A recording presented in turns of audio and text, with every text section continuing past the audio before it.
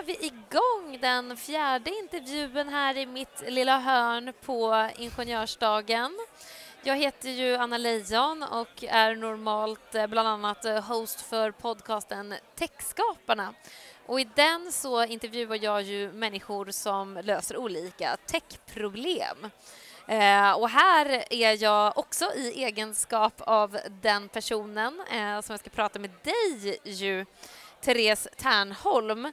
Du är kommendörkapten och försvarsingenjör på Försvarsmakten, men också doktorand vid KTH. Ja. Lång titel för att få med allting där. Och titeln på den här intervjun är ju Inte, det vanliga kontorsjobbet på Försvarsmakten. Så det ska bli jättespännande att höra mer om det.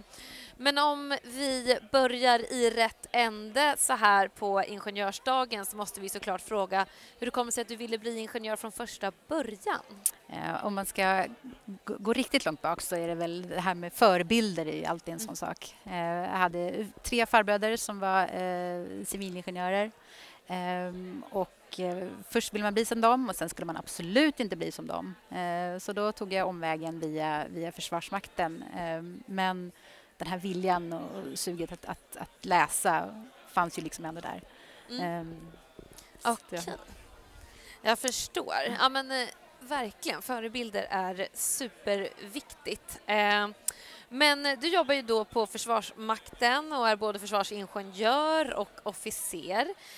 Men du har ju jobbat med allt, vet ju jag som har förintervjuat dig. Du har ju jobbat med allt från ubåtar till marinteknik och logistik och nu obemannade undervattensfarkoster. Någonting så spännande. Men så berätta liksom om din karriär hittills och vad ditt uppdrag var på respektive plats. Jag ryckte in i lumpen, började med där och fick möjligheten att göra lumpen ombord som tekniker på ubåt. Tidvis väldigt bra, så jag läste vidare till officer. Och sen insåg jag väl efter ett tag att jag kan ju inte åka båt hela livet. Någon gång så måste man ju kliva land och då ville jag ha någonting vettigt att gå i land till. Och sen så fanns ju den här önskan att gå in i akademin. Så att jag fick möjligheten att läsa till mariningenjör hette det då, nu är det försvarsingenjör då. Så att man blir en civilingenjör och officer. Och när jag kom ut därifrån så jobbade jag också i ubåtsskrået fast nere på staben så att man satt på kontorsarbete men med ansvar för liksom faktisk teknik som används och som nyttjas.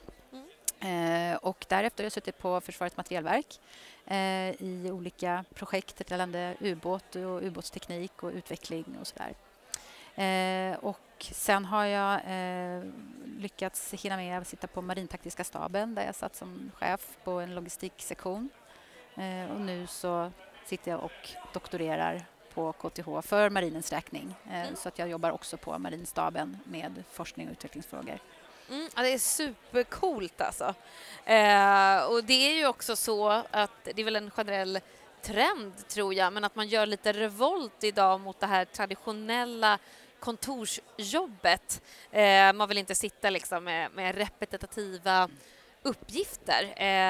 Så varför är då Försvarsmakten en bra arbetsgivare om man inte vill ha det där traditionella kontorsjobbet, tycker du? Alltså för det första så som jag ser är ju en väldigt god möjlighet att variera sig och fortfarande ha samma arbetsgivare men att otroligt olika dignitet på sina tjänster. Som min första tjänst när jag kom ut som mariningenjör var ju att sitta visserligen vid ett skrivbord men alltså själva arbetsuppgifterna var ju gentemot de faktiska fartygen, allt från att vara nere, åka med på provturer, planera provturer. Och sen sitta då på Försvarets materielverk där man ska upphandla de här systemen som ska någon gång i framtiden nyttjas då med nya ubåtar eller nya system eller modifiera gamla. Och sen sitta då dessutom i kanske den här taktiska staben där man förstår liksom övergripande, det operationella, hur man nyttjar de här systemen. Så det finns ju otroligt mycket olika saker att göra för det första och för det andra då väldigt mycket olika digniteter. Allt ifrån väldigt praktiskt där man faktiskt har med tekniken att göra till att sitta liksom väldigt högt upp i kanske till och med också våra kringmyndigheter som Försvarets materielverk och FOI. Ja, men verkligen. Så himla coolt att bara så här få gå med på en ubåt i sin everyday working life. Jag har aldrig ens varit på en ubåt, så jag skulle bara bli amazed redan där. Men som du sa, du har ju nu sagt dig tillbaka till akademin och doktorerat på KTH för Försvarsmaktens räkning.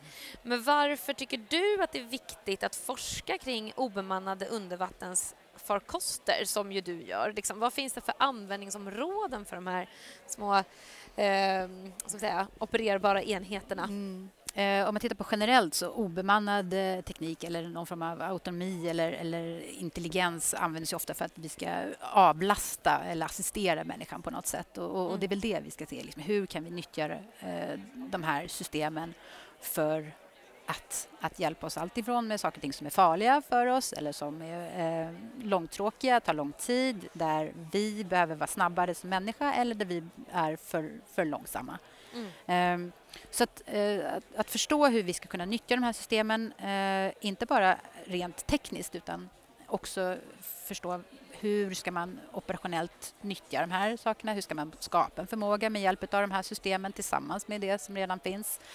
Också förstå då, finns det legala och etiska aspekter på att använda obemannad teknik, alltifrån att man kan kränka folk till att man har system som kan ta beslut som kanske en människa borde ta. Så det finns väldigt mycket aspekter och väldigt mycket nivåer på just att diskutera de här sakerna. Du nämnde det kanske redan, men jag ställer frågan ändå. Varför är det just så kontroversiellt med obemannade farkoster? Alltså, vi har ju haft liksom torpeder eller vad man ska säga som är väl ett slags obemannade farkost och så vidare. Varför är det liksom den här oron egentligen och debatten kring kanske drönare, men andra typer av obemannade farkoster? En del är ju just det här att skillnaden från alltså en torped exempelvis som vi har använt som någon form av autonom eller obemannad vapenbärare. Där kan man ju ofta se en tidsmässig sammanlänkning med när jag sätter in det här vapnet och när det faktiskt kommer att ha verkan. Men en sån här sak som tänker själv, den skulle ju faktiskt kunna liksom, när jag sätter in det här vapnet så kan det agera själv, det kan ta beslut själv, det kan kanske omdirigera sig själv och till slut och kanske också i värsta fall ha någon form av vapenverkan. Och där ser man ju då att vem ska ha möjlighet att ta beslut över sådana saker som kan påverka både infrastruktur eller andra människor eller fartyg eller vad det nu må vara beroende på i vilken domän det här finns. Så att det finns ju väldigt mycket att ta hänsyn till där. Både när man har en fredsmässig användning av dem. Allt från att det inte ska förstöra någonting för någon annan till att titta på mer konfliktskala. Då, vilka beslut kan den ta? Ja, men precis. Men är det då liksom själva autonomiteten som är väl det man har introducerat på senare tid? Är det den som är så känslig? Det handlar om hur kan man, oavsett om det handlar om den här typen av farkost eller om det handlar om självkörande bilar så är det vilken etisk och moralisk pålaga kan jag göra i det här systemet? Vilka beslut och på vilka grunder tar de här systemen? Så det är ju, mycket handlar om att man ska ha någon form av meningsfull mänsklig kontroll över det. Och hur kan jag garantera att jag har det? Exempelvis ett undervattenssystem som jag inte ser. Det är svårt att verifiera det också för en själv och skapa förtroende för de här systemen. När man inte vet exempelvis då på vilka grunder, jag menar, machine learning, hur tar den faktiskt sina beslut? Det är ingenting som man direkt ser, även om den kanske tar logiska beslut i de flesta fall och de överensstämmer med det beslutet jag skulle ta, så vet ju fortfarande inte riktigt exakt hur den har kommit dit. Så det blir väldigt kontroversiellt och väldigt många som lite mytomspunnet, precis som AI och autonomi generellt är. Att folk tror att då blir det ju automatiskt en Terminator eller någonting annat. Som... Exakt. Det spårar iväg och liksom, det blir något allsmäktigt läskigt som smartare än vad vi är till och med kanske. Ja, jag förstår. Nej, men det är ju superläskigt. Just med introduktionen av autonomi och alltså alltså fatta beslut själv, att enheten gör det liksom utan en människa. För att om jag bara tänker så här, typ en minröjare som är en robot som styrs av en människa 100%. Liksom. Det känns liksom inte så kontroversiellt. Men en drönare som bär på ett vapen och kan navigera sig själv liksom 100 mil bort, jag har ingen aning, för att jag vet inte, kanske nå ett värmemål, jag har ingen aning. Det känns ju superläskigt i jämförelse. Verkligen. Men varför, om vi återgår liksom ner i djupet, där ju du befinner dig nu när du forskar i vattnet. Så varför är det svårare att övervaka, styra och kommunicera med en enhet under vattnen än i luften? Och vad finns det för olika tillvägagångssätt att tillgå? Om man generaliserar, alltså radiovågor är liksom, de nästan äts upp eller dämpas när de kommer mot vatten. Så att det som vi ser som självklart idag, att kunna föra ganska stora mängder information, är inte riktigt lika självklart, och då får man titta på andra sätt. Och det är det man gör med luftdrönare, med radiovågor? Ja, oftast. Eller att de är självstyrande till den graden att du själv vill ändra information som den ska gå på. Men hur gör man då med vattendrönare? Ja, men precis. Och då, alltså, undervattenskommunikation har ju länge varit akustisk. Alltså att någon form av ljud som man skickar, alltså en lång våg exempelvis. Och den har ju inte samma möjlighet att bära lika mycket bandbredd. Just det. Så att oftast blir informationen ganska begränsad, och du dessutom röjer dig om det är ett system som kanske ska vara liksom relativt dolt. Men sen så finns det ju, tittar man sen ett antal år tillbaka väldigt mycket forskning på att titta på mer optisk kommunikation istället. Och då vinner man ju bandbredd. Men man oftast förlorar ganska mycket i avstånd. Så då blir det ju istället att man måste komma ganska nära för att lämna över information. För syftet med ofta de här obemannade farkosterna är ju att samla in kanske information eller leta efter saker och ting. Och då måste den ju lämna över den här informationen. Så att det får man ju titta på då. Hur ska man skapa de här bästa förutsättningarna för att systemet ska bli användbart? Ja, men gud vad coolt. Du nämnde radiovågor och ljud och ljus. Och det liksom, i luften känns det självklart vad man ska använda. I vattnet är det oklart. Det finns många olika sätt och beroende på olika situation, förstår jag det som. Ja, precis. Och det sker ju mycket forskning, och det är ju inte det är ju ett svårare medium att röra sig på det sättet. Ja. Ja, men gud vad coolt. Men har vi redan idag, eller kommer vi ha i framtiden, och i så fall när, undervattensdrönare som liksom utför uppgifter åt den svenska militärens räkning? Och vad skulle det i så fall vara för uppgifter? Vi har redan prov och försök som vi har med undervattensfarkoster som exempelvis letar personer, letar föremål. De kan fortsätta att söka information, alltså någon form av underrättelseinhämtning. Vi kan använda dem till minröjning, och då är vi inne på de här sakerna som är oftast obemannade system ska hjälpa oss med. Det som är tråkigt, det som är farligt och det som är dull, dirty, dangerous helt enkelt. Dull, dirty, dangerous. Ja. Det är bra. Så det är väl de sakerna som man ser som är självklara. Alltså, när vi inte behöver gå in i det här kontroversiella, att ha en vapenbärare. Alltså att söka efter minor. För Fota känns inte kontroversiellt. Ja, men precis. Eller att söka information på annat sätt. Alltifrån att ligga och lyssna på andra fartyg eller fotografera infrastrukturer eller vad det nu må vara. Vet om den liksom ryska militären har ubåtar i skärgården. Alltså ja, det kan ju vara ytterligare en känns aspekt aktuellt. På. Ja, men precis. Ja, så det finns ju väldigt mycket sådana. För då behöver man ju inte gå in i den här återigen kontroversiella diskussionen om vapenverkan. Vad finns det för liksom alltså internationella lagar och regler i krigsföring kring såna här obemannade farkoster som är vapenbärare liksom? Ja, alltså det är ju det som, lika väl som på land så till sjöss har vi ju inte kommit så långt i den lagstiftningen. Det finns ju lagstiftningar som styr allt ifrån navigationsregler till att man inte får kollidera med saker och ting, till hur man inte ska kränka, men det är inte helt applicerat för någonting som är obemannat. Exempelvis då tittar man väldigt mycket på vad befälhavaren har för ansvar, och vem är befälhavare när det inte finns någon ombord. Ska man flytta upp den på land? Så att det finns ju regelverk, men de är inte riktigt än så länge spikade för att det här kommer att funka fullt ut med obemannat. Så man tittar väldigt mycket på det inom olika kategorier, både ur ett försvarsperspektiv men också annat, liksom att titta på smarta fartyg eller smarta fordon. Gud, det är så coolt verkligen.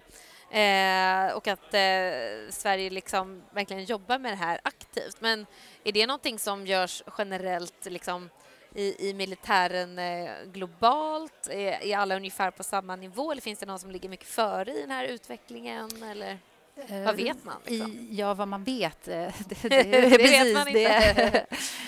Men om man tittar på stora nationer, de ligger oftast väldigt långt fram i ett teknikspår. Och väldigt många nationer, om man tittar på våra samarbetspartner, har ju att man tittar på de här typen av teknik. Både inom NATO men också inom EU och sådär. Att det finns teknik, man har samarbeten, man har lite olika övningar för att titta på vad är det man har. Och då har man tittat i alla olika domäner, allt från under vattnet på ytan och sen uppe i luften.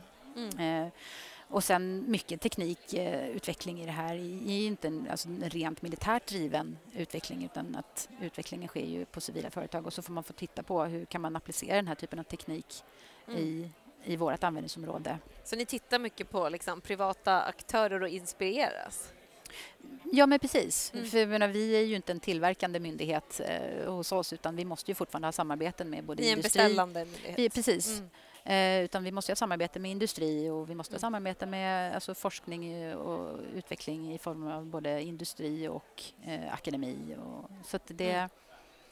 Men det är så himla coolt, för att det känns ju som historiskt har ju liksom militären verkligen banat vägen för ny teknik, gör fortfarande. Men nu är det ju också mycket som händer med den långa tiden av fred vi ändå har liksom kunnat åtnjuta hittills. Så har ju mycket hänt på industrisidan också. Liksom. Så hur spanar ni på den här industrisidan och inspireras? Hur sker det liksom rent praktiskt? Ja, men precis som du säger, generellt nu så är det ju egentligen inte Försvarsmakten eller det militära som är drivande i något teknikspår, utan det handlar ju om att nyttja både teknikområden men också tekniska komponenter för att på något sätt använda det i vår egen setup, så att vi kan få en förmåga utav det här. Så att vi har ju jättestort beroende av att föra både dialog med akademin, som nu jag sitter också väldigt nära i det här, och det är ju en del i det här att förstå vad forskar vi på just nu, vad är det som händer. Vi har Försvarets materielverk som sitter som vår upphandlande myndighet, och de har ju kontakt med olika industripartner. Försvarets forskningsinstitut som gör väldigt mycket grundforskning, och sen så som sagt allmän, teknisk vi tittar ju på hela tiden, vad är det vilka motstånd skulle vi kunna tänka oss se, och vad utvecklar andra. Och läskigt. Så att vad kan de tänkas hitta på där borta på andra sidan liksom? Ja, gud vad läskigt. Men vad ser vi då för trender globalt, och vad kan vi, om vi bara drar en liksom jättekonkret parallell till kriget som är pågående i Ukraina just nu, liksom, hur formar det Försvarsmakten och era framtida satsningar? Ja, om man bara tittar på vad det rent konkret har gett oss, så har vi ju en NATO-ansökan som vi håller på och hanterar på olika sätt. Så det ändrar ju på ett sätt så spelplanen för oss också. Vad innebär det? Att man samarbetar, man måste ha interoperabilitet på ett helt annat sätt, både rent operationellt men också tekniskt. Men om man tittar på Ukraina, där kan man ju se att återigen det här med obemannat har ju använts på ett helt annat sätt än man har tänkt tidigare, och framförallt med mycket snabbare insättning utav ny materiell där vi har i den som sagt långsamt utvecklande nationen som vi har nu med 200 år fred, så kan saker och ting ta lite tid. Verkligen. För det får göra det ur ett säkerhetsperspektiv. Men nu kanske man måste titta på hur ska man vara snabbare. Hur ska man få high-tech tillsammans med low-tech? För det ser man också väldigt tydligt där att man använder ganska låg teknik eller teknikgrad men får väldigt stora resultat. Och det är ju för att man har stora samarbeten, man får mycket information från andra nationer. Så att high-tech tillsammans med low-tech, det exakt, de här små billiga liksom, drönarna som vi har sett i Ukraina. 80% skjuts ner, men de är så billiga så det kanske inte gör så mycket. Nej, liksom. precis. Och den informationen som de har lyckats tillskansa sig är kanske tillräcklig för det som man har. Så att det... Exakt. Ja, väldigt spännande hur liksom, krigsföring, hur det sker i verkligheten nu när vi har det nära oss. Hemskt, men intressant. Liksom. Såklart, man måste ju se liksom, sanningen i vitögat såklart att det är en reell sannolikhet. Såklart, hela tiden. Okej, men shit vad spännande att höra mer om det här.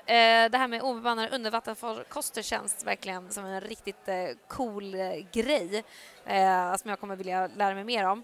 Men för alla oss då som vill lära oss mer om det här, var kan vi läsa mer? Vad är din forskning och Försvarsmakten generellt såklart också?